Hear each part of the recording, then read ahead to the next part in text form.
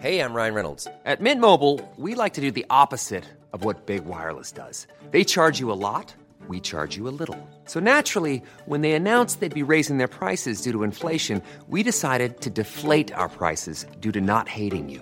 That's right. We're cutting the price of Mint Unlimited from $30 a month to just $15 a month. Give it a try at mintmobile.com/switch. $45 up front for 3 months plus taxes and fees. Promo rate for new customers for limited time. Unlimited more than 40 gigabytes per month slows. Full terms at mintmobile.com. Everyone knows therapy is great for solving problems. But getting therapy has its own problems too.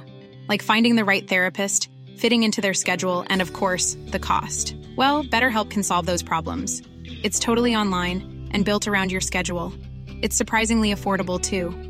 Connect with a credentialed therapist by phone, video, or online chat, all from the comfort of your home. Visit BetterHelp.com to learn more and save 10% on your first month. That's BetterHelp, H-E-L-P.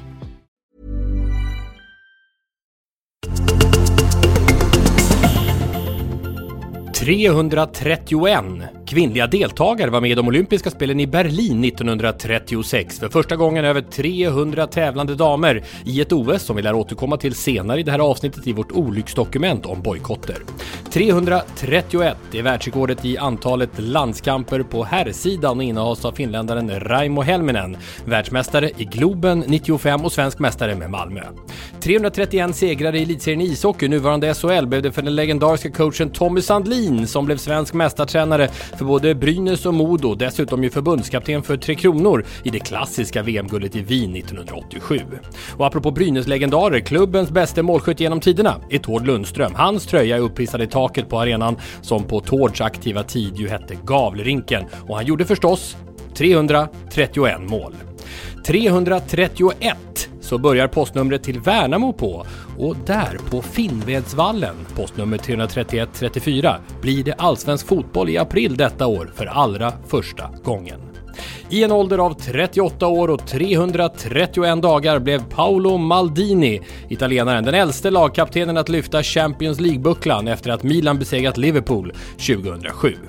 331 matcher tog det för Liverpools tyske stortränare Jürgen Klopp att uppnå 200 segrar för klubben. Så snabbt har ingen annan tränare i The Reds historia nått upp till denna milstolpe. Och apropå historiska milstolpar, den 331 höjdhopparen att klara höjden 2,30 var Täbyhopparen Fabian Delryd för några år sedan. Övriga svenskar som gjort det i kronologisk ordning: Patrik Sjöberg, Thomas Eriksson, Stefan Holm, Staffan Strand och Linus Törnblad. 331 är sidan på text-tv där man kan fördjupa sig i VM-kvalet, och som ju också denna fotbollsvår har sitt crescendo när Sverige ska försöka ta sig vidare till Qatar via playoffspel. Det kan man följa där och ska visa att det blir en hel del text-tv-förslag i våra närmaste 50 avsnitt. Men vi börjar här och nu med Sporthuset avsnitt 331.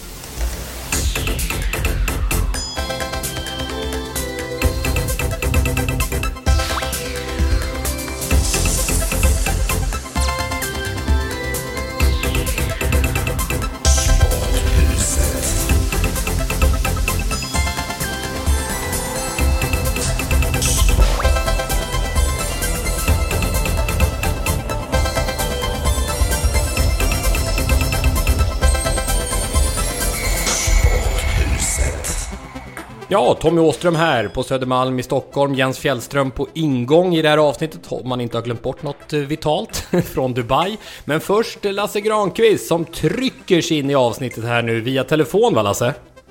Ja, men så här är det, Tommy, att jag skulle inte varit med idag egentligen. Jag är på lite varmare breddgrader för att kurera ryggen, det känner alla till, det kan vi hoppa över. Och alla i det här sammanhanget är ju återkommande Sporthuset-lyssnare. Men när du presenterade för mig vart du skulle i just det här avsnittet, så köp jag och sa att jag måste åtminstone för en kort stund få vara med och snacka med den speciella gästen som du har, om jag får säga så. Även om jag vet, Tommy, att du för tillfället är gäst hemma hos vederbörande. Berätta, var är du? Ja, jag är alltså på Timmermansgatan i Stockholm här efter att mer eller mindre ha bjudit in mig själv, ångvältat mig in hos prisbelönta Sveriges radioprofilen Gunnar Bolin. Ja, vilken chock. Men här sitter vi. Och välkommen får jag säga. Och välkommen till Lasse också. Jag bockar och tackar. Jag vill säga så här.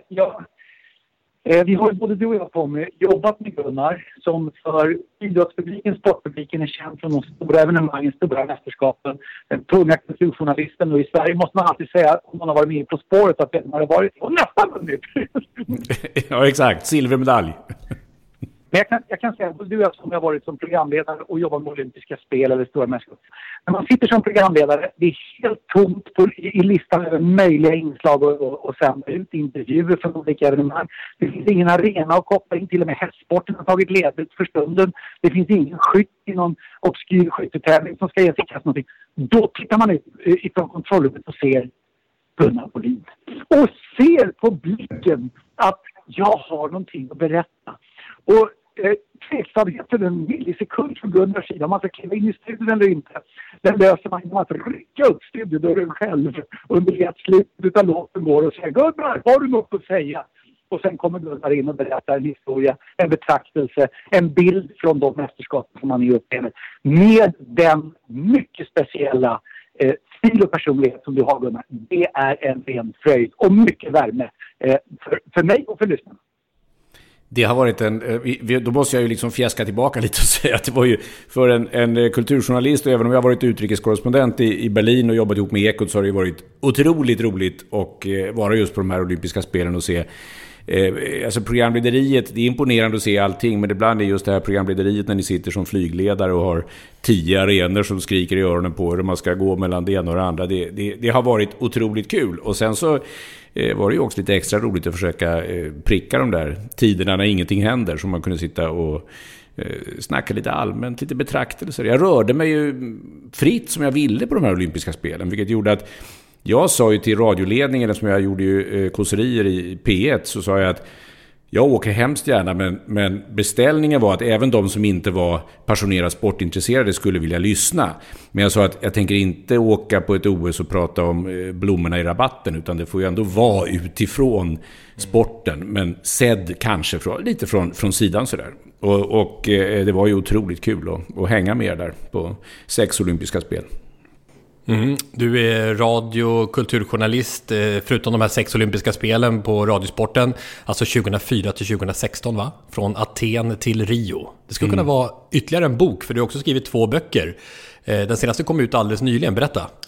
Ja, den heter Bibliotekarien i Magdeburg, och där finns faktiskt en hel del av mina sportbetraktelser från de här olympiska spelen. Lite sammansatta och lite som jag har kollat i efterhand och lagt till och sådär. Så att den var väldigt rolig att göra. Den är som en sorts radiomemoarer, Bibliotekarien i Magdeburg. Och jag var ju rädd för att de som då ska läsa den, att några tänker, nej men sport vill jag inte läsa om. Och så kanske de som bara vill läsa om sport tänker, jag vill inte läsa om knödel som jag ägnar ett helt kapitel åt. Men det har gått ganska bra. Många tycker att både knödel och idrott går liksom ner. Den dieten funkar.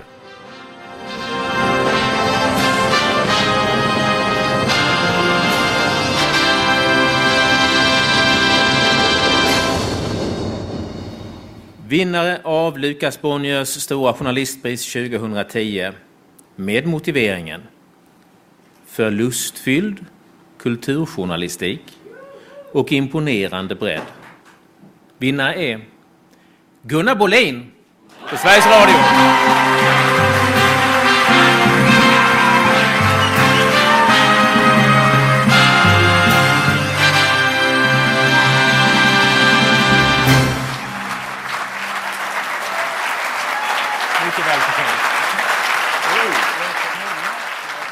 Gunnar Bolin, vinnare av Lukas Bonniers stora journalistpris 2010 i Sporthuset i detta avsnitt. Och Lasse Granqvist, vinnare av Lukas Bonniers stora journalistpris 2013. Något som ju verkligen förenar er journalistiska gärning här, och något ni måste vara stolta över, Gunnar och Lasse. Ja, men utan minsta tvekan. Och Gunnar, du var före mig också. Så jag ber att få lyfta på kepsen och stryka under det också. Rösten, tilltalet, innehållet. Det är de 3 delarna som jag tycker. Nu pratar vi om en stora journalistprisvinnare, men ändå. Alltså, rösten är ju väldigt viktig när man jobbar med etermedia överhuvudtaget. Och den fascinerar ju. Rösten är ju någonting som man börjar lyssna till alldeles omedelbart. Du har ju en fenomenal förmåga att få mig att till och med lyssna på de kulturnyheterna som jag egentligen inte riktigt begriper mig på. Va? Innehållet i betraktelserna, berättelserna fångar ju. ger mig mera utav det mästerskapet, evenemanget, händelsen som vi ändå är satta att bevaka. Jag minns till exempel 2006 i fotbolls-VM, reste runt i Tyskland där, och du gjorde ett reportage från östra Tyskland, och den rösten du hade med dig bland annat, den var att det var från där de sa i östra delen av Tyskland att 1989 föll muren. Nu känner vi för första gången att vi är enade. Nu känner vi för första gången i östra Tyskland att vi är en del utav vad som är ett enat Tyskland. Och det är så jäkla starkt alltså. Det är ju så oerhört. Jag får gåshud nu där. Alltså, när vi pratar om det. Därför att det är precis det som ju idrotten kan bidra till när idrotten är på sin bästa sida, sitt mest öppna jag, så att säga. Ett förbannat fint. Det var till och med så att en del unga tyskar och även äldre sa att det var första gången de kunde vifta med en tysk flagga och vara stolta. För att det har varit så känsligt sedan efter kriget att kunna vara en stolt tysk. Så 2006 betydde enormt mycket för den tyska nationen. Och det var ju inte heller några huliganuppror att tala om. Utan att det var ett otroligt väl genomfört och lyckat fotbolls-VM som jag tror verkligen det betydde det, och den här hypen kring Berlin som kom bland många unga på 90- och 00-talet tror jag betydde enormt mycket för hela bilden av Tyskland. Och så kan ju verkligen idrott vara. Och Berlin, alltså, det är kanske den absolut, vad ska jag använda för ord, mäktigaste, häftigaste, men i alla fall som ett stort intryck på mig, arenorna, Berlins Olympiastadion, som ju har ett sånt oerhört tungt historiskt ok att bära. Men alltså Olympiastadion med sig, det är en häftig arena, måste jag säga, på nästan till. Och nu är vi inne på ett ämne, för jag tänkte fråga dig sen, för du är väl bevandrad i kopplingar till andra världskriget och så. För vi ska göra OS-bojkotter senare, och det är ett olycksdokument som du i allra högsta grad ska bidra till, Gunnar. Och då finns ju Berlin 1936 som inte blev ett bojkott-OS. Märkligt nog kan man kanske säga så här i efterhand, men var kanske vibrerande nära. Däremot så dök det upp ett antal på 70- och 80-talet. Men en grej bara med Berlins Olympiastadion som kanske leder oss vidare tillbaka till OS-minnen, det är ju 1919 och 9.58. De världsrekorden från Usain Bolt fortfarande gällande på 100 och 200 meter. Friidrotts-VM 2009, Berlins Olympiastadion. Så de finns även där i historieböckerna och dessutom svårutraderade ju i friidrotten. Och ja, Bolt, är det en av, om man ska plocka fram dina främsta minnesbilder, eller vad har du från alla de här OS? Jag tänker hans genombrott 08. Bolt är naturligtvis ju ett väldigt stort minne, och då tycker jag ju alltid på något sätt att 200 meter är häftigare att se, därför att 100 meter går ju så otroligt fort. Och 200 meter har du också här när du sitter och tittar, att du är lite osäker på hur de egentligen ligger till bredvid varandra när de kommer fram till raksträckan så att säga efter kurvan. Och att då se Bolt liksom segla iväg och vinna med inte många meter, det är ju en skönhetsupplevelse. Här får vi iväg 200 meter finalen och Usain Bolt har en blixtrande start. Det här är lovande för Bolt som springer ruskigt bra just nu. Steve Mullings, den andra jamaikanen, också med, liksom amerikanen Sean Crawford. Men Bolt leder ju oerhört stort. Nu sticker han på upploppsrakan. Nu är frågan hur fort det går i det här 200 metersloppet. Här på VM i Berlin. Vad blir tiden av Bolt innan det blir 19:20? 19:20, det nya världsrekordet på 200 meter. Det tar aldrig slut. Bolt, han är den största nu. Nu är han den största någonsin på alla tänkbara sätt. 19:20. Nej, alltså var får han sin energi ifrån? Hur orkar han ladda om? Det är obegripligt. Jag korrigerar till 19:19 dessutom. 19:19. Korrigera tid under 19:20 på 200 meter. Men Bolt är absolut ett otroligt starkt minne. Och sen är ju också, om jag raskt ska dra mina främsta OS-minnen från de här 6 olympiska spelen, så tycker jag att det är ganska lätt. Det är Stefan Holm 2.34 i Aten, tredje försöket. Alltså han sitter liksom som det finns en staty som heter Tänkaren av Rodin, och liksom det sitter en man med handen i huvudet och ser otroligt bekymrad ut. Och Holm går nästan ner i den där ställningen när han har ett hopp kvar då på 2.34.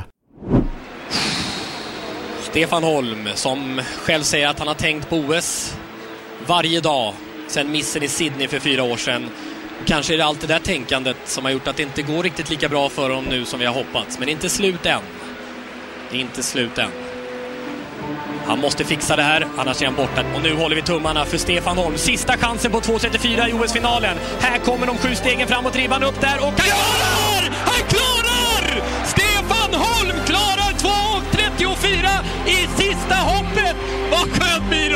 Ja, så fruktansvärt underbart alltså. Det var ett kanonhopp. Jag förstår inte varför han måste göra det i sista. Det där skulle han ha gjort i första. Det är ju så god marginal. Ja! Och sen så tar han det är ju hans bästa hopp i tävlingen. Sen tar han 36 med lite där, men han tar ju första hoppet 36 och tar guldet. Och nästa är Anja Persson, Turin 2006. Sista åket, alltså hon leder ju slalom efter första åket, vilket innebär att hon åker sist i andra. Och det var en sån här magisk kväll uppe i bergen när hon då klarar detta, denna nervpärs, åker ner Anjas guld. Men just det här när allt står på spel i ett ögonblick. Veckans surr. Oj, vad vi hade önskat oss att 2022 hade börjat på ett annat sätt än vad det har gjort vad det gäller det här med restriktioner och covid-utvecklingen. Alltså senaste veckans nya restriktioner, åskådarantal på evenemang fick precis här, såg jag i mailburken från Idrottsgalan, att det görs om och bantas till en mindre tillställning på Annexet på måndag istället för i Avicii Arena. Tunga besked överlag för alla som älskar liveidrott och för klubbarna, föreningarna. Osäkerheten stor kring kommande handbolls-EM med många covidfall i de olika trupperna. Sverige inleder ju denna torsdag idag när det här avsnittet kommer ut mot Bosnien-Hercegovina. Och sen viss osäkerhet kanske från många inför OS, även om jag måste säga det att den här Pekingbubblan som IOK sätter upp ser minst sagt rigid ut.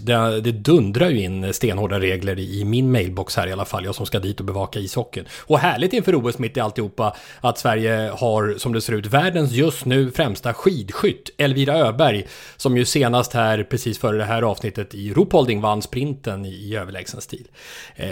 Lasse, du ska snart sticka iväg här, men om du ska ge ett intryck kring huvudstatusen i Idrottssverige just nu, vad vill du sätta fingret på avslutningsvis?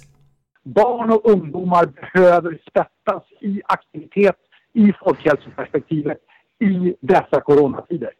Vi behöver, som tillhör någon del av svensk idrott, höja rösten och säga vänta lite nu, är det rimligt, är det skäligt, sett mot bakgrund av det vi överhuvudtaget kan komma på att veta om detta med pandemin. Är det skäligt och rimligt att barn och ungdomar inte ska få idrotta? Den frågan måste vi ständigt lyfta. Det är ett ansvar vi gemensamt har. Så länge alla är hemma när de är symptomfria, så länge vaccinationsprogrammet fortsätter, låt barn och ungdomar vara aktiva. Låt dem få den delen av folkhälsan som en hel generation behöver. Det var en sista hälsning. Gnugga på. Snart är jag tillbaka vid poddmikrofonen. Ha det bra allihopa. Hej, hej. Hej, hej. Hej, hej.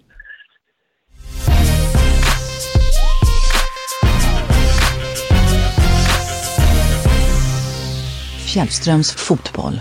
Ja, men då ropar vi upp Jens Fjellström nu också, som jag tyckte det lät som det klickade till, och Jens är med oss. Och då är det så att, var hittar vi Fjellströms fotboll nu? Jo, vi hittar den i Dubai. Och ja, du har nyheter att berätta om, Jens. Du skickas in i ett nytt, du älskar ju äventyr. Det vet vi sedan tidigare. Och nu får du berätta vad du ska göra framöver, för det här är purfärska nyheter.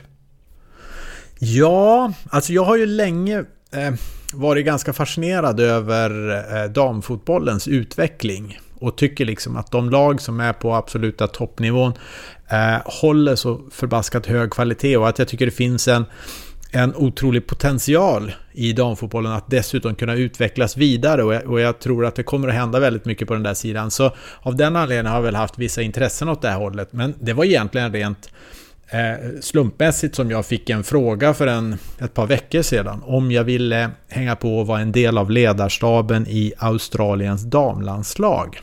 Och då är det ytterligare en sak som är rätt intressant. Det är ju nämligen, de spelar ju deras motsvarighet i EM nu här under januari-februari. Och nu är det så konstigt, så tänker man ju säga att Australien tillhör ju Oceanien. Ja, men det gör de, men inte i fotbollssammanhang. För då har de valt att tillhöra Asien, för där tycker de att det finns större konkurrens och bättre lag. Tänker man framförallt på Kina, Sydkorea och Japan. Så de spelar alltså Asian Cup här och jag är en del av deras ledarstab och tycker det liksom blir jättehäftigt att få en erfarenhet av en internationell turnering, men också få känna på hur det är att vara inom damfotbollen. Så det gör jag. Och då är det Tony Gustafsson som är förbundskapten. Och vad är din titel då? Technical and Tactical Consultant står det i själva uppdragsbeskrivningen. Men den första assisterande platsen är den som har varit ledig sedan tidigare. Så jag är väl delvis en assisterande och är ute på planen och jobbar. Och så sedan så försöker jag hjälpa till att hitta ways to win och föreslå det för Tony och de andra som finns i ledarstaben här och så testar vi och säljer in det till spelarna och får dem med på tåget också. Så vi är här på ett pre-camp i 1 vecka och sen bär det vidare. Vägar att vinna, vi som brinner för det svenska språket här. Men du, det går vidare alltså. Var går det vidare? Vad händer sen? Just det, då är det så att det är nämligen så att i Indien spelas Asian Cup. Så vi tar om 5 dagar. Du ska till Indien alltså? Ja, jag har aldrig varit i Indien tidigare. Det här blir ju jättehäftigt. Med poddmikrofonen eller? Med poddmikrofonen. Så ring upp om en vecka så är vi i nytt land. Och Mumbai, Bombay. Har ni varit där? Kanske På spåret? Nej. På spåret? Vad har vi på Bombay? Vad säger På spåret-finalisten? Jag vet bara att det är kontroverser kring det här om man ska säga Mumbai eller inte. Det är som i så mycket, ska man säga Myanmar och så blir det någon annan som blir arg då. Men jag tror det var aldrig en På spåret-fråga och jag var nog ganska tacksam för det. Jag är ingen vidare på Indien. Men om du gissar på storleken bara, vad skulle du säga då? Hur många miljoner tror du skulle du uppskatta? Det är jag drar till med 24. Ja, men det är nog någonstans där kring 20 så att och då finns det säkert 4 miljoner som de inte har räknat som in. de har glömt att räkna, ja. Men vilket äventyr alltså. Ja, otroligt. Hur kommer ni hålla er i Mumbai/Bombay eller beror det på, eller det här har inte du koll på, Jens? Nej, du har ingen aning om vart du ska resa. Nej, jag vet att jag ska till Mumbai eller Bombay och så sedan så tror jag gruppspelet är där i varje fall. Sen slutspelet kommer nog att vara i annan ort för att sedan komma tillbaka till Mumbai för final tror jag det är. Och dit räknar vi och hoppas vi på att ta oss.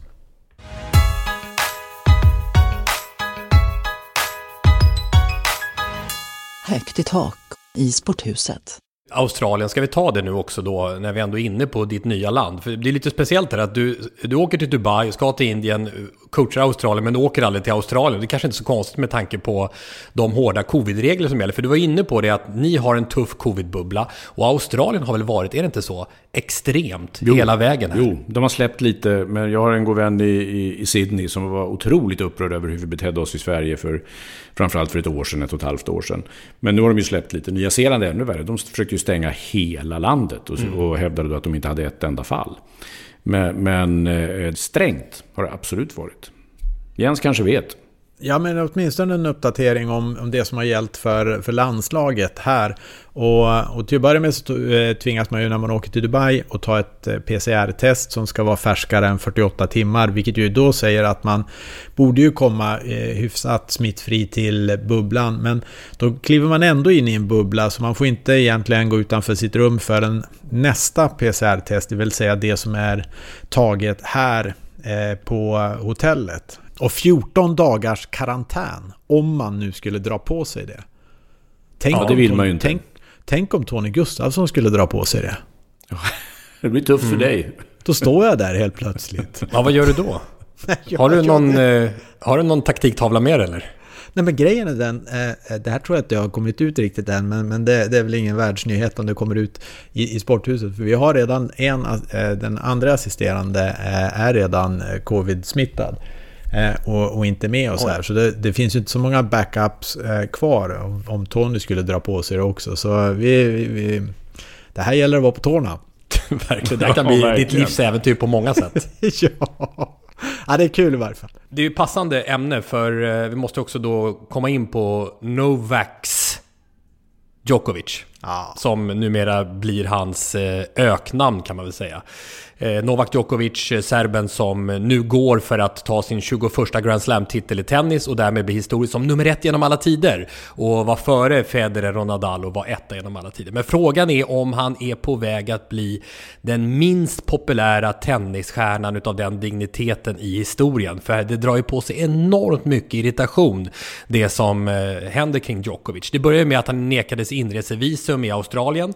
Sen överklagades det, för han menade ju på att han både från delstat och från turneringen Australian Open har fått ett okej, att det räcker att han kommer in då med ett positivt och sen ett negativt covid-test som han hade från december månad. Och till slut så visade det sig att efter överklagan så verkar det nu när vi spelar in det här som att man har godkänt det här, och mycket talar just nu för att han kan spela Australian Open efter de här domstolsförhandlingarna. Men det som var stökigt då och som är väldigt besvärande för Djokovic, det är ju att dagen efter att han testades positivt den 16 december så har han ju varit på evenemang i Belgrad och setts utan munskydd posera med att dela ut priser till Serbiens bästa tennisungdomar i Belgrad. Och det är inte första gången, utan det var även tidigare under pandemin så var han initiativtagare till, det var ju fint i och för sig, en välgörenhetsturnering, men den var också helt utan covid-anpassning.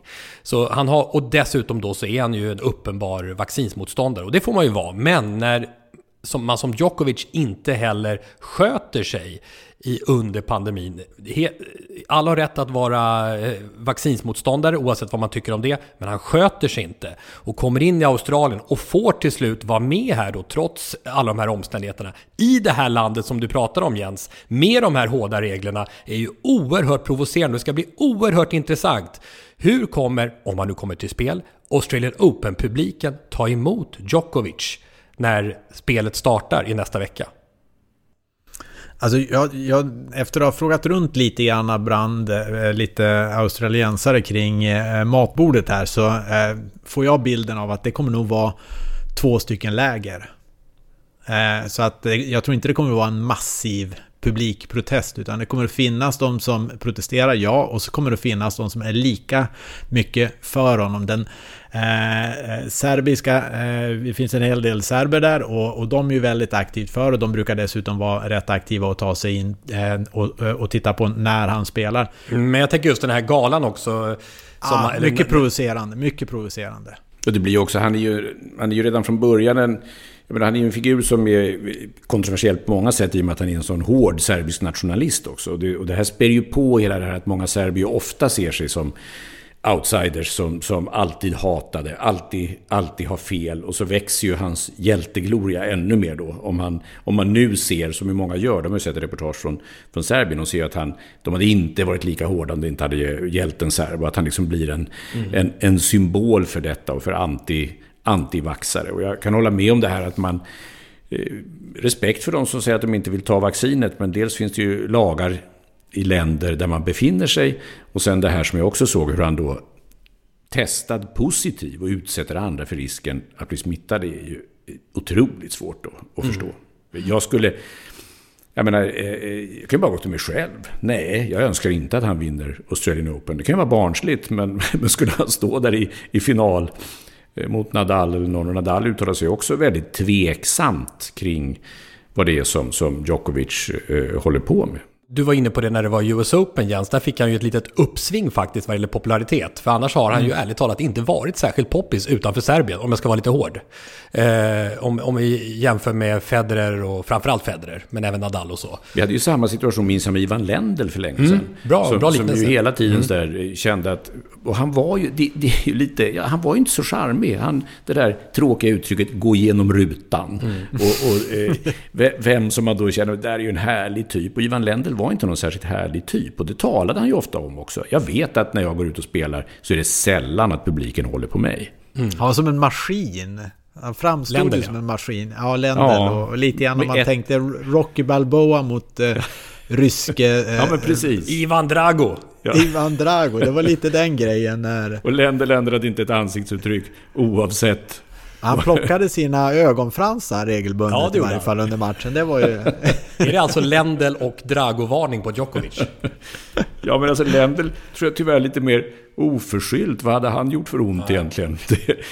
För att, och då får man ändå säga, tycker jag då, att som Djokovic beter sig nu så förtjänar han inte, i alla fall inte min kärlek, hur mycket han nu bryr sig. Jag menar att det kan bli lite konstigt att han kommer vara den bästa tennisspelaren genom tiden. Han kommer kanske gå upp i en 25 Grand Slam-titlar, men hans eftermäle blir inte på den nivån. Utan det kommer fortfarande snackas mest om vad härlig Federer var. Vad fint han spelade, och Björn Borg och så vidare. Och Djokovic blir trots att han är bäst genom alla tider, så blir han popularitetsmässigt en parentes. Men sen kan man ju vara så, om vi är inne på spåret, så John McEnroe har ju på något sätt kämpat sig fram till kärlek som han nog inte hade när han var som jobbigast under sina mest aggressiva utspel på banan. Men han har ju segat sig fram till en popularitet ändå. Så det är svårt att säga vad som kommer hända med Djokovic i framtiden. Vad säger ni? Vad säger ni? Vad säger ni? Vad säger ni? Vad säger ni? Vad säger ni? Vad säger ni? @Sporthuset på Twitter. Du är med på Twitter, Gunnar. Absolut. Ja. Gunnar Bolin. Ja, jag kommer knappt ihåg, jag misstänker att det är så enkelt. Och så finns vi på Instagram också, Sporthuset Podcast, och vår hemsida sporthusepodcast.se. En hel del respons om kärleksbombningen utav speakers senast, eller announcers som det heter i de anglosaxiska länderna. Vi har ju tagit ett engelskt ord och gjort det till svenskt, men det är inte det som används, det pratar vi om. Och då fick vi ett meddelande från Leif Gustafsson. Jag hörde senaste avsnittet att det saknar ett svenskt ord för speaker. Men ett gammalt svenskt ord är ju härold. Ja, även Gunnar ser ut som ett frågetecken. Jag tänkte på härad. Det är något annat, ja just det. Det står det i min gamla bok för tävlingsregler för friidrott utgiven 1977. Men jag har ju aldrig någonsin hört ordet användas någon gång. Vet du, jag får fram att det var någonting som användes vid turnerspel för att övervaka deltagarnas vapensköldar. Så vi kanske inte behöver skämmas över att vi inte kommer ihåg när vi hörde det. Jag hade förmånen förresten att tillsammans med Tord Grip sitta med Lasse i spikerhytten på Stadsparksvallen i Jönköping, då Lasse var spiker på vår sommarmatch, skriver Leif Gustafsson. Lazio mot Helsingborg 1999, en riktig höjdare, och hoppas Lasse kryar på ryggen. Och Håkan Ottosson skriver: tillägg till alla namn ni tog upp senast. Kjell-Erik Kristiansen, populär speaker vid många skid- och skidskyttetävlingar, inte bara i Sverige utan även i hela världen. Minns honom från skid-VM i Falun 2015, inte bara hans snabba repliker utan även att han ändrade språk och på klockren tyska, finska, norska, italienska och givetvis svenska snabbt rapporterade vem som var i stadion och hur det gick för hen. Nästan så att han ändrade mitt i meningen till ett annat språk. Jag har hört honom och imponerats jag med. Av just den här grejen? Ja. Han har varit på OS också som speaker. Vi kan ta ytterligare några inspel som har kommit angående speakers, bland annat från Mats Jonsson om att vara en arenas röst. Där måste ju ändå Anders Fredriksson också nämnas. Han är ju Solvallas röst och jag har ofta tänkt när jag varit där, karln aldrig ledig? Han är ju där oavsett om det är V75-dag eller om det är fredag eftermiddag och V65. Sedan har vi också... Vår gamla kollega igen, ska vi säga. Anders, en riktig hedersman. Verkligen. Och mångsysslare får man ju ändå lov att säga, som behärskar flera olika typer av sporter på ett bra sätt. Åsa Kumlin lägger dessutom till: min äldste son är helt övertygad om att det var Tommys förtjänst då Andreas Kramer satte svenskt rekord på 800 meter på Karlstads GP för några år sedan. Bästa speakerinsatsen någonsin av någon, menar han. Vad svarar Tommy på det? Äntligen fick jag mitt genombrott. Underbart, det är väl fint smicker. Ja. Sedan har vi också David Fridell som säger: som friidrottsgalning så skulle jag gärna vilja höra ännu mer om den speciella roll som spiken har just i den sporten, friidrott alltså. Att guida åskådarna i ett komplext multiskeende, skapa stämning och faktiskt också vara med och påverka prestationer. Det låter som att Fridell och Åsa Kumlins son är inne på samma linje, att du är väldigt bra, Tommy. Berätta. Men det är speciellt. Du har ju också sett en hel del friidrott, Gunnar, på OS och sådär. Och friidrott i det här multiskedet som David beskriver. Jag var inte inne på det så mycket i förra avsnittet, för det var så mycket annat härligt vi fick ifrån våra gäster då. Men friidrottsspeakeri är ju speciellt på det sättet i och med att det sker så mycket samtidigt. Och är du inte ett oerhört tränat öga, eller hur? Är du inte ett oerhört tränat öga, vart ska du titta. Och vilket håll ska du titta? Vad händer där? Vad står det där? Hur ligger det till där? Vad är förutsättningarna inför det hoppet där? Och nu är det kast där. Sortera ut, sovra, timing. Hela den biten är ju, oavsett om man är kommentator i radio eller tv eller speaker, men speaker nästan ännu tydligare. Rikta blicken bort dit nu är det dags för höjdhoppet. Här är det nu sista försöket vid Sofie Skog, och att bli någon slags verbal strålkastare som bara zoomar in på det just nu så att alla vet vad som gäller. Så det gör ju friidrotten lite speciell. Det finns ju ingen annan sport som riktigt ska på det sättet. Nej, men det är sant. Där man verkligen behöver hjälp. Man vill inte ha någon på fotbollsarenan som säger lägg märke till han som springer upp på vänsterkanten nu kan han få en passning. Det skulle man inte vilja höra. Du har ju också varit på mycket för friidrott, Jens. Du är ett ganska tränat öga, vet jag. Men ändå, den här utmaningen att fatta vad som är grejen just nu. Ja, och så kan jag tänka mig att det nu också proppas in ännu mer i ett ännu tätare schema, vilket gör att den här verbala strålkastaren som var oerhört fint beskrivet för övrigt blir oerhört viktig. Och jag tänker mig, där är ju också, det är ju inte alla som är så vana och vet exakt var höjdhoppsmattan är. Det blir också att guida dem bildmässigt så att de tittar på rätt ställe, inte bara tittar på rätt aktion som kommer, utan också geografiskt där inne på arenan du flyttar dem på det, dit de ska. Tack för alla meddelanden till oss när det gäller speakers. Alldeles strax kommer ett olycksdokument. Men först bara, det är många som är av som Charlotte Kalla. Vad säger ni, Jens och Gunnar? För det är ju ett ämne vi har haft upp, inte minst när vi träffade Kalle Berglund för ett tag sedan. Jens, det här med SOK, eller jag träffade Lovisa Lind, friidrott topp 8, SOKs kriterier. Här glider ju Charlotte Kalla in utan att, som det ser ut, ha någon riktigt realistisk chans på topp 8. De har ju motiverat det med SOK att hon i första hand är uttagen som stafettåkare. Men om jag, nu inte jag, även om jag var, förresten, längdskidor, vi måste bara sticka in det. Såg du bilderna? Ja, underbart uppe på Högbobruk utanför Sandviken. Visst har de fenomenala spår och fin anläggning där. Och maten, berätta. Spåren, maten, vad var bäst? Nej, jag vet inte vilken ände jag ska börja. Spåren, maten. Ja, det är så bra. Och jag tror jag ska skicka en video. För jag fick ju upp mina gamla vibbar. För det var ju alltså så att jag, som ibland har hackat lite på längdskidåkningen här, och det handlar ju framförallt om att jag tycker att det är en bristande global konkurrens, vilket är helt okej, och älskar längdskidåkning ändå, men ja, det där vet ni. Men när det gäller att få många priser och sådär så kan jag tycka att det är mer tveksamt. Men jag älskade ju längdskidåkning med Wassberg och Gunde Svan och allting när jag växte upp, och åkte ju oerhört mycket skidor själv och med några tävlingar och sådär, så jag tycker det var verkligen som déjà vu, så jag kunde inte hålla mig från att göra en liten kommentering här faktiskt, ska jag se. Mickelsplats har Wassberg 7 sekunder bort. Kom igen nu! Det var nästan Wassberg-stakning där också. Verkligen. Ja, vad var det för betyg på stilen? Ja, lite stel, eller? Lite stel, va? Ja, jag såg det också. Fan. Nej, jag tycker det var alldeles lysande. Men visst är det fina omgivningar, och berätta bara en mening om maten. Du letar för på, men det där chokladbordet. Ja. Det är en 4-rätters där. Alltså Högbobruk heter ju hotellet. Väldigt anrik historia i Högbobruk.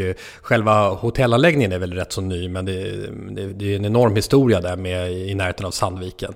Med järn och stålverksamheten som de har haft. Men just riktig premiumklass på restaurangen, och trivsel och jättebra service och... Nej, det är makalöst. Alltså, nu är det som att vi har Högbobruk här som våra sponsorer, men det behövs kan bli. Inte. Ja. Och då hamnade jag i längdskidåkningsmod, och då började jag titta på de här namnen i det här stafettlaget, och jag ser inte hur Kalla ska kunna ta sig in i det där stafettlaget med tanke på hur de andra har presterat. Så att det känns som att så mycket har ju kommit till oss då på Sporthuset och sådär också. Hur rimmar det här med den stenhårda, brutala bortplockningen av Lovisa Lind och så vidare för att inte uppfylla topp 8-kriteriet, och ta in Charlotte Kalla då som en avslutning på en magnifik, det ska vi tillägga, magnifik karriär, alltså den främsta svenska längdskidåkare på damsidan genom alla tider. Men här och nu, är det rätt med tanke på de kriterier som SOK har att de får åka till OS? Det är ju den stora frågan. Alltså jag tänkte ju med samma att det kanske finns någonting som jag inte riktigt vet. Att om det är någon som är, fast det skulle inte vara, men liksom det skulle vara någon som känner jag har den här lilla slitningen, vem vet om jag kommer att vara hel eller inte. Vi chansar inte, Charlotte är perfekt att kasta in i så fall. För skulle jag vara Charlotte Kalla så skulle jag inte heller vilja resa till Peking och ständigt för journalister som frågar, tror du att du får åka då? Tror du att du får åka då? Och sen så åka därifrån då sitt sista olympiska spel och bara inom citationstecken då har varit reserv. Det kan ju inte... uppenbarligen så tycker hon att det är bättre än att vara hemma. Men jag håller helt med dig. Jag tycker ju inte att hennes resultat i Tour de Ski var någonting som jag trodde skulle leda till en OS-biljett. Och som du säger, det har varit stenhårt på många andra platser. Sen unnar jag ju henne den det är lite av hela mitt hjärta. Det är, för det är ju en person som jag vill se tävla i. Och det påminner lite om Sanna Kallur i Rio, där hon fick åka också i 35-årsåldern. Hade väl kanske ingen realistisk chans på topp 8, men fick också slinka med på sitt sista OS, de här stora profilerna. Och det är helt okej för mig att det är så. Men om det är så stenhårt i övrigt med det här topp 8-kriteriet, då tycker jag att det haltar. Ja. Visst känns det lite som på... Så det är den generositet som Kalle har bjudits in med här kan ju i slutändan kanske inte smaka så gott, för att avslutningen blev inte det hon hade hoppat sig med tanke på hur förutsättningarna har varit att komma in i OS här. Men sen berättar inte det här en del också om, även om du tog ett bra exempel där med Sanna Kallur, att jag tror att det är tuffare på ett sommar-OS och att liksom så stramar man åt därför trupperna blir väl antagligen så gigantiskt stora. Du börjar se lite groggy ut, Jens. Du har haft en lång dag i Dubai med australiensare och du håller tummarna, ser jag, att det inte ska bli något mer covid-fall så att du plötsligt blir head coach. Ja, just det. För jag tänkte vi ska göra så att vi ska ha olycksdokumentation, och jag och Gunnar tar hand om det här efter att du har fått gått och lagt dig, för klockan närmar sig midnatt där borta hos dig. Men innan det så vill vi såklart ha att du är med och gör och bidrar i lappdragningen här. Ja, härligt. Ja. Så jag tänker vi drar lapp för nästa vecka redan nu innan vi presenterar olycksdokumentet. Och då är frågan, Gunnar tar en lapp eller? Det tycker jag låter alldeles utmärkt. Okej. Du väljer kärleksposten rakt av. Du har ju men det är ju den här. Ja, just det. Nej, men inte 2 veckor i rad, va? Olycksdokument. Nej, vi tar för lyssnarna. Bo Jackson. Oj. Bo Jackson. Jag ser 100% ut som men jag också, alltså, jag vet inte hur han har hamnat här. Bo Jackson, vad handlar det här om? Han anses vara en av de bästa amerikanska idrottarna genom tiderna. Vincent Edward Bo Jackson, född 30 november 1962, en före detta amerikansk fotboll. Han är utövare av amerikansk fotboll och baseball. Jag undrar om det här som kanske det unika kommer in i så fall, att han har klarat av att likt Gösta Knivsta och Tumba kombinera olika idrotter. Och det är klart, baseball och fotboll, amerikansk fotboll känns ju som ganska alltså vitt skilda sporter också, som kräver olika typer av attribut och fysisk prestanda. Så där har vi nog kombinationen, skulle jag tro, efter att ha snabbt googlat det hela. Det här är ju nationalsporter och sånt där. Man kan ju vissa namn bara för att man är en gammal sportdåre, men Bo Jackson, jag är ledsen. Men du är sugen på att lyssna nästa vecka? Ja, absolut. Jag kommer garanterat att lyssna. Jens kommer ju få ta tag i det här samtidigt som man ska åka till Bombay. Nej, det behöver du inte göra, jag lovar. Vi brukar ju ha en USA-korre som vi brukar kalla in ibland. Ja, Lars Lindberg. Lars Lindberg kanske han har. Ja, faktiskt. Kolla med honom. När åker du till Indien? Nu är inte jag så bra på det här med dagar och datum, men det är ungefär om 5 dagar. Så jag vet inte vad det kan bli för datum. Ja. Någonstans kring den... Jag tror nämligen turneringen börjar 20, och jag tror vi spelar vår första match 21. Kommer det vara publik på matcherna, Jens? Fel fråga. Jens, vad har du tappat bort den här veckan? Jag vet faktiskt inte än. Jag vet att det har varit lite bättre angående covid-läget än vad det har varit i till exempel europeiska länder och sådär. Men om det fortsatt är så, för det kan ju vända snabbt, har vi ju sett. Imponerad fick koll på din adapter där till slut också. Du rände ju runt där på Kastrups flygplats och ville ha en adapter fel ände utav mikrofonsladden. Det är ju Jens i ett nötskal. Ja, det är ju ett USB, vanligt gammalt USB på den ena sidan, och jag kollade i fel ände och ingen adapter fanns. Jag tänkte, hur konstigt kan det här vara? Jag är på 2 olika teknikbutiker i Köpenhamn. De för conciergen här på hotellet fattar ju ingenting när jag kommer med den där sladden och visar det här. Ja. Vi dundrar vidare här, jag och Gunnar, avslutningen.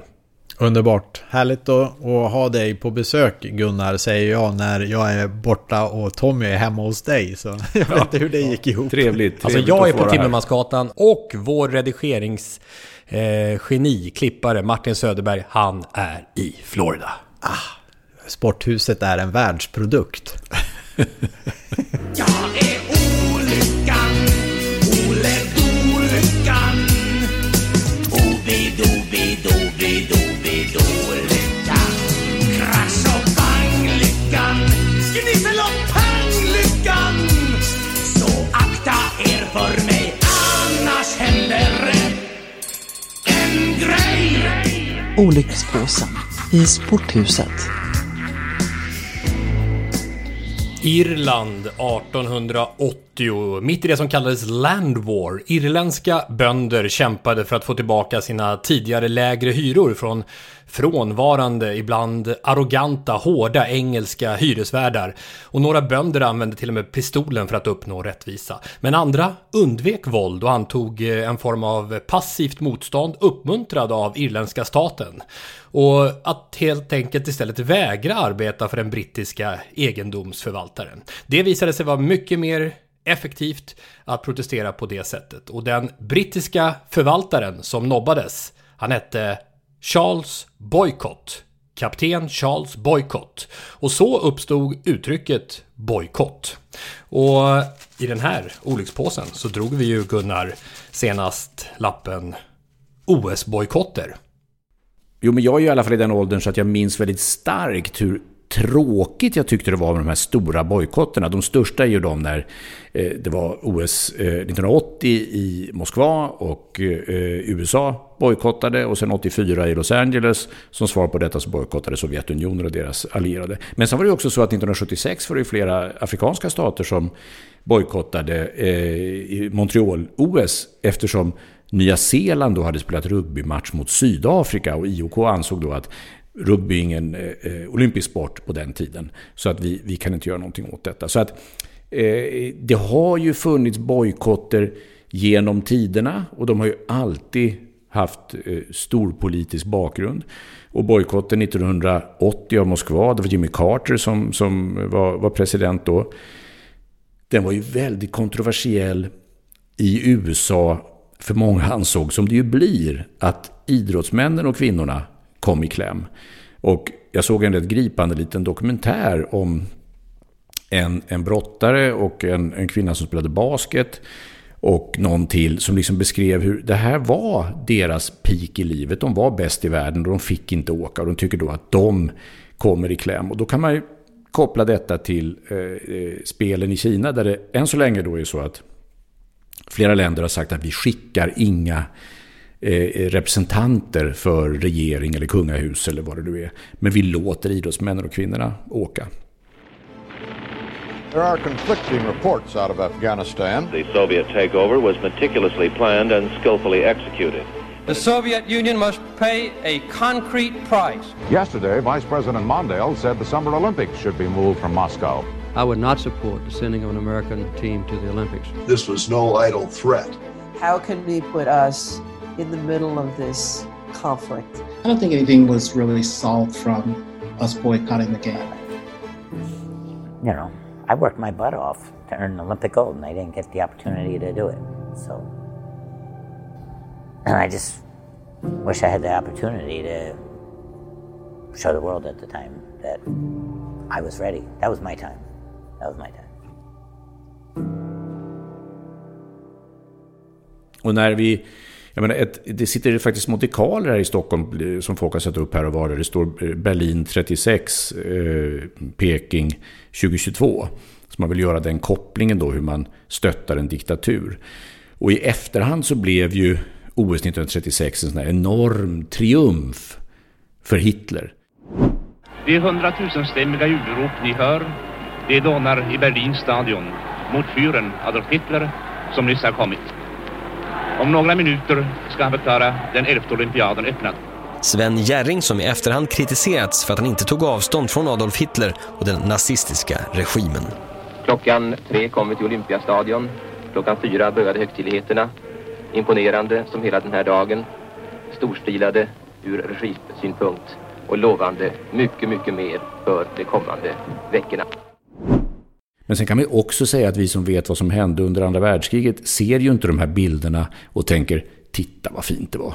Utan vi ser ju mycket de här bilderna när vissa länder går förbi och gör högerarmen uppsträckt när de går förbi podiet där Hitler sitter, så känner vi ett enormt stort obehag. Men då var det också mycket tal om att bojkotta. Då finns faktiskt en person i OS-historien som har spelat en väldigt stor roll, Avery Brundage, som faktiskt var IOKs ledare i 20 år från 52 till 72.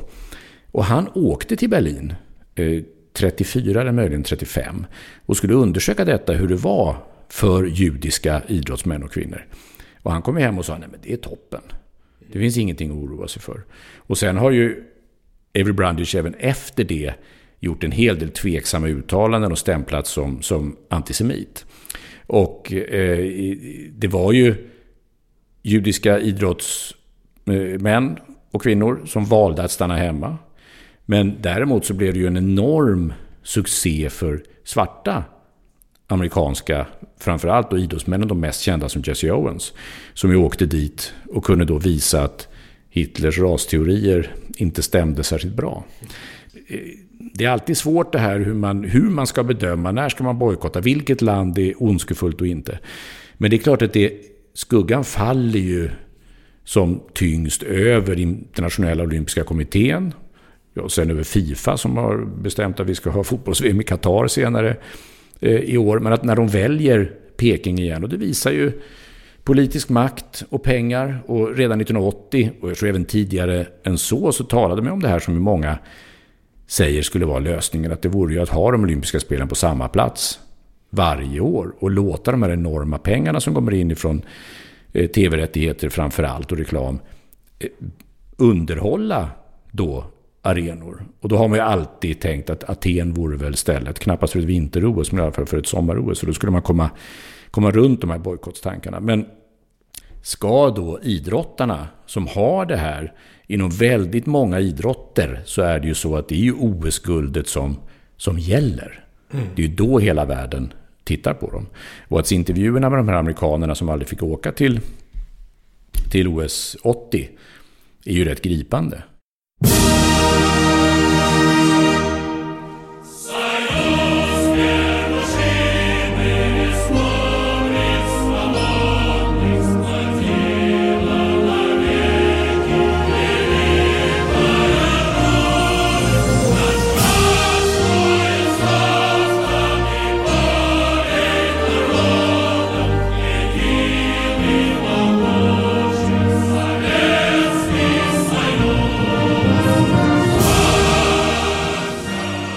Bojkott och sovjetisk massmanifestation. Där har ni de två huvudkomponenterna i dessa olympiska spel som ska försöka göra själva spelen äran stridig. Låt oss säga så här, att ska vi spekulera i någon segrare här, då måste vi nog konstatera att det blir varken bojkott eller idrotten. Det kommer att bli Sovjetunionen. Det kan vi nog inte göra någonting åt. För man har satsat alltså allting på att det här ska bli propagandaspel, och det får vi finna oss i, eller också får vi låta bli och skildra de här spelen. Nu har vi alltså valt att skildra dem, och så var det nog sagt om det.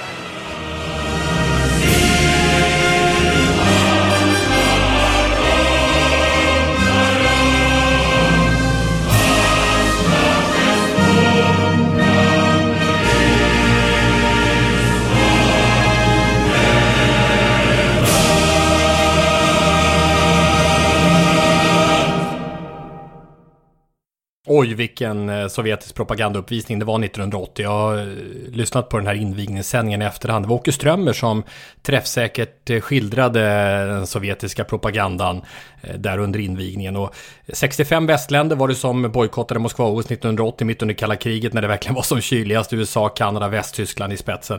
Och en direkt reaktion på Sovjets intåg i Afghanistan i året före. Och sovjetiska arrangörerna ändrade till och med till kyrilliska bokstäver då vid inmarschen för att det inte skulle bli så att Afghanistan kom i inledningen utav inmarschen.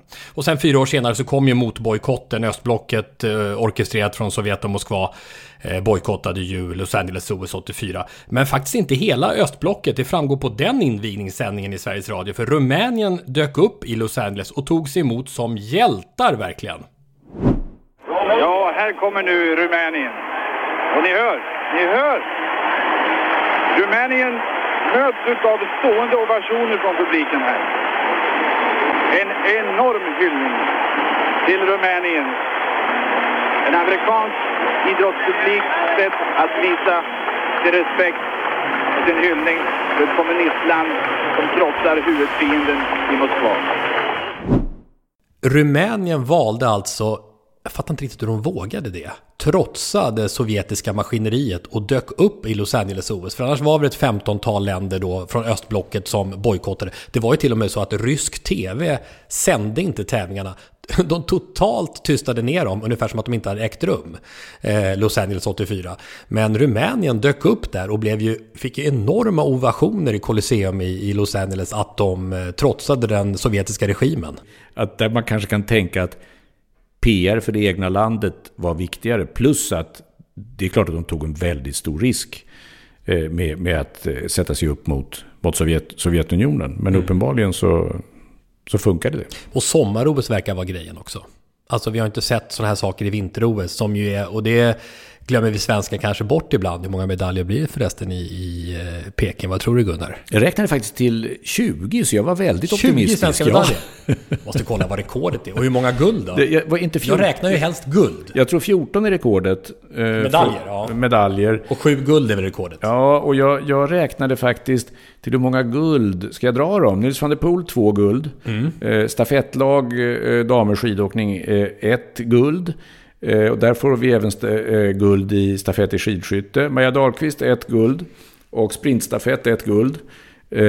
Sara Hector, hon, så bra som hon har varit hittills, hon tar också guld. Herrarna i curling, äntligen OS-guld.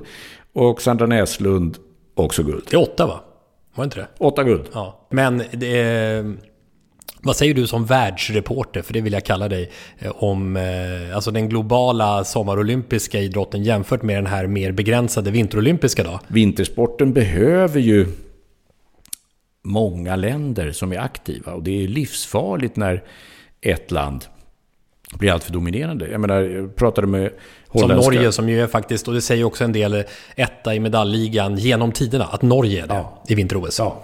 Och se på skridsko, där ju holländarna är förtvivlade över att norrmännen inte längre är så bra. Jag menar, de vill inte ha guld, silver, brons i alla distanser. Vad så glada de blir. Och jag vet att i Nordamerika, tråkigt att NHL sa nej förresten, så är ju konståkning och ishockey, det säger de ju på, det är det som gäller där. Det är det de kikar på. Och det är lustigt, konståkning och gymnastik på sommaren, det är ju enormt stort, vilket vi kanske då inte men det vi pratar om nu, så hittar vi någonstans förklaringen till att en bojkott av vinter-OS inte är så intressant kanske för att få en maximal politisk effekt. Nej, men sen är det ju också väldigt lite märkligt att man ska vakna i 11:e timmen när det precis börjar närma sig spelen. Det är ju snarare så att man kanske Peking fick ju för 7 år sedan och sånt här. Jag menar det är då direkt efter man ska säga, gör om det där valet, vi kommer inte åka, det här funkar inte. Hur ser du på Sverige? Sverige verkar anse att de inte gör en diplomatisk bojkott. Jag tror att Sverige försöker anpassa sig efter EU.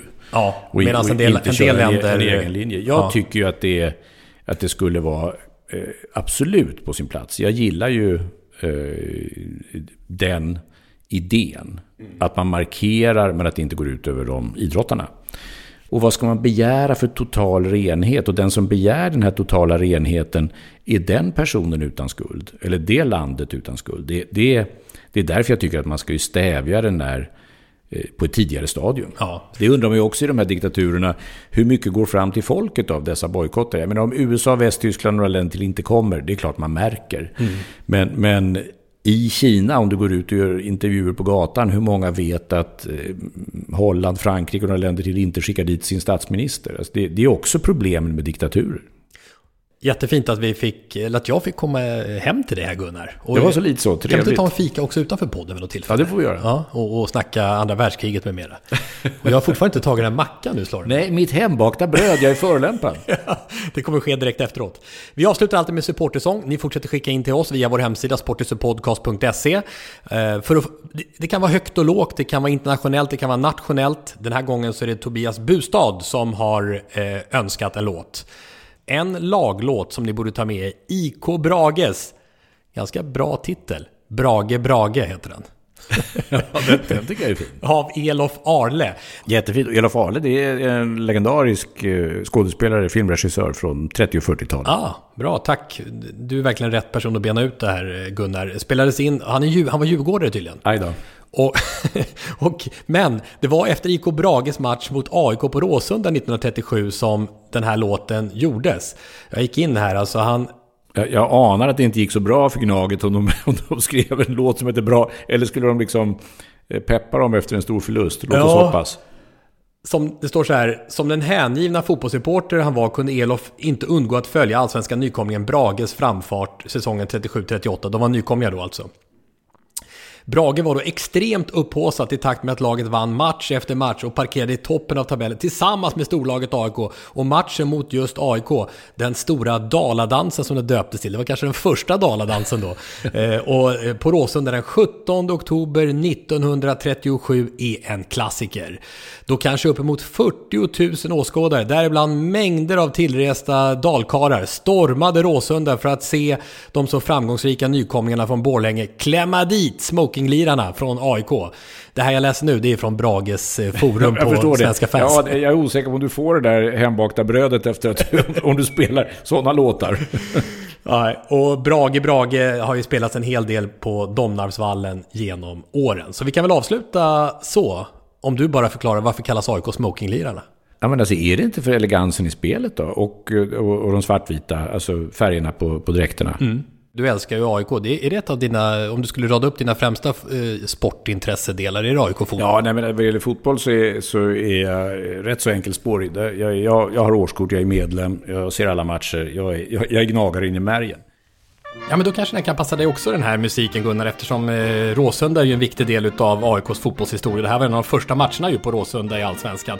2-2 mot nykomlingen Brage från Borlänge. Tack alla härliga Sporthuset-lyssnare för responsen till oss varje vecka.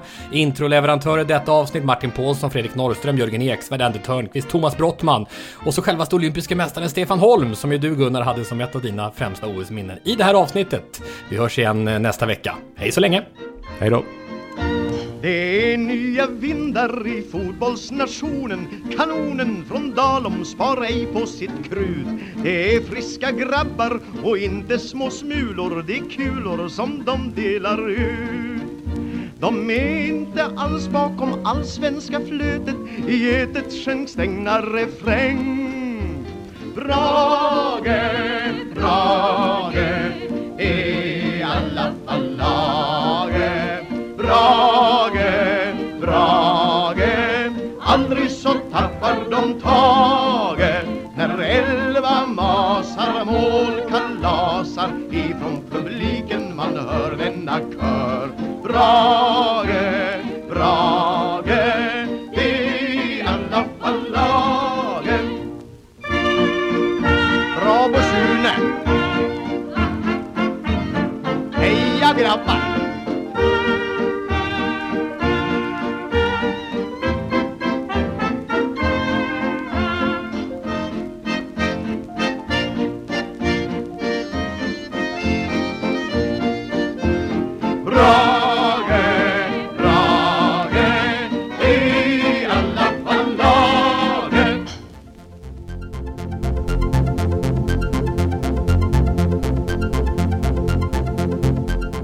Sporthuset produceras av Tommy Åström och Martin Söderberg.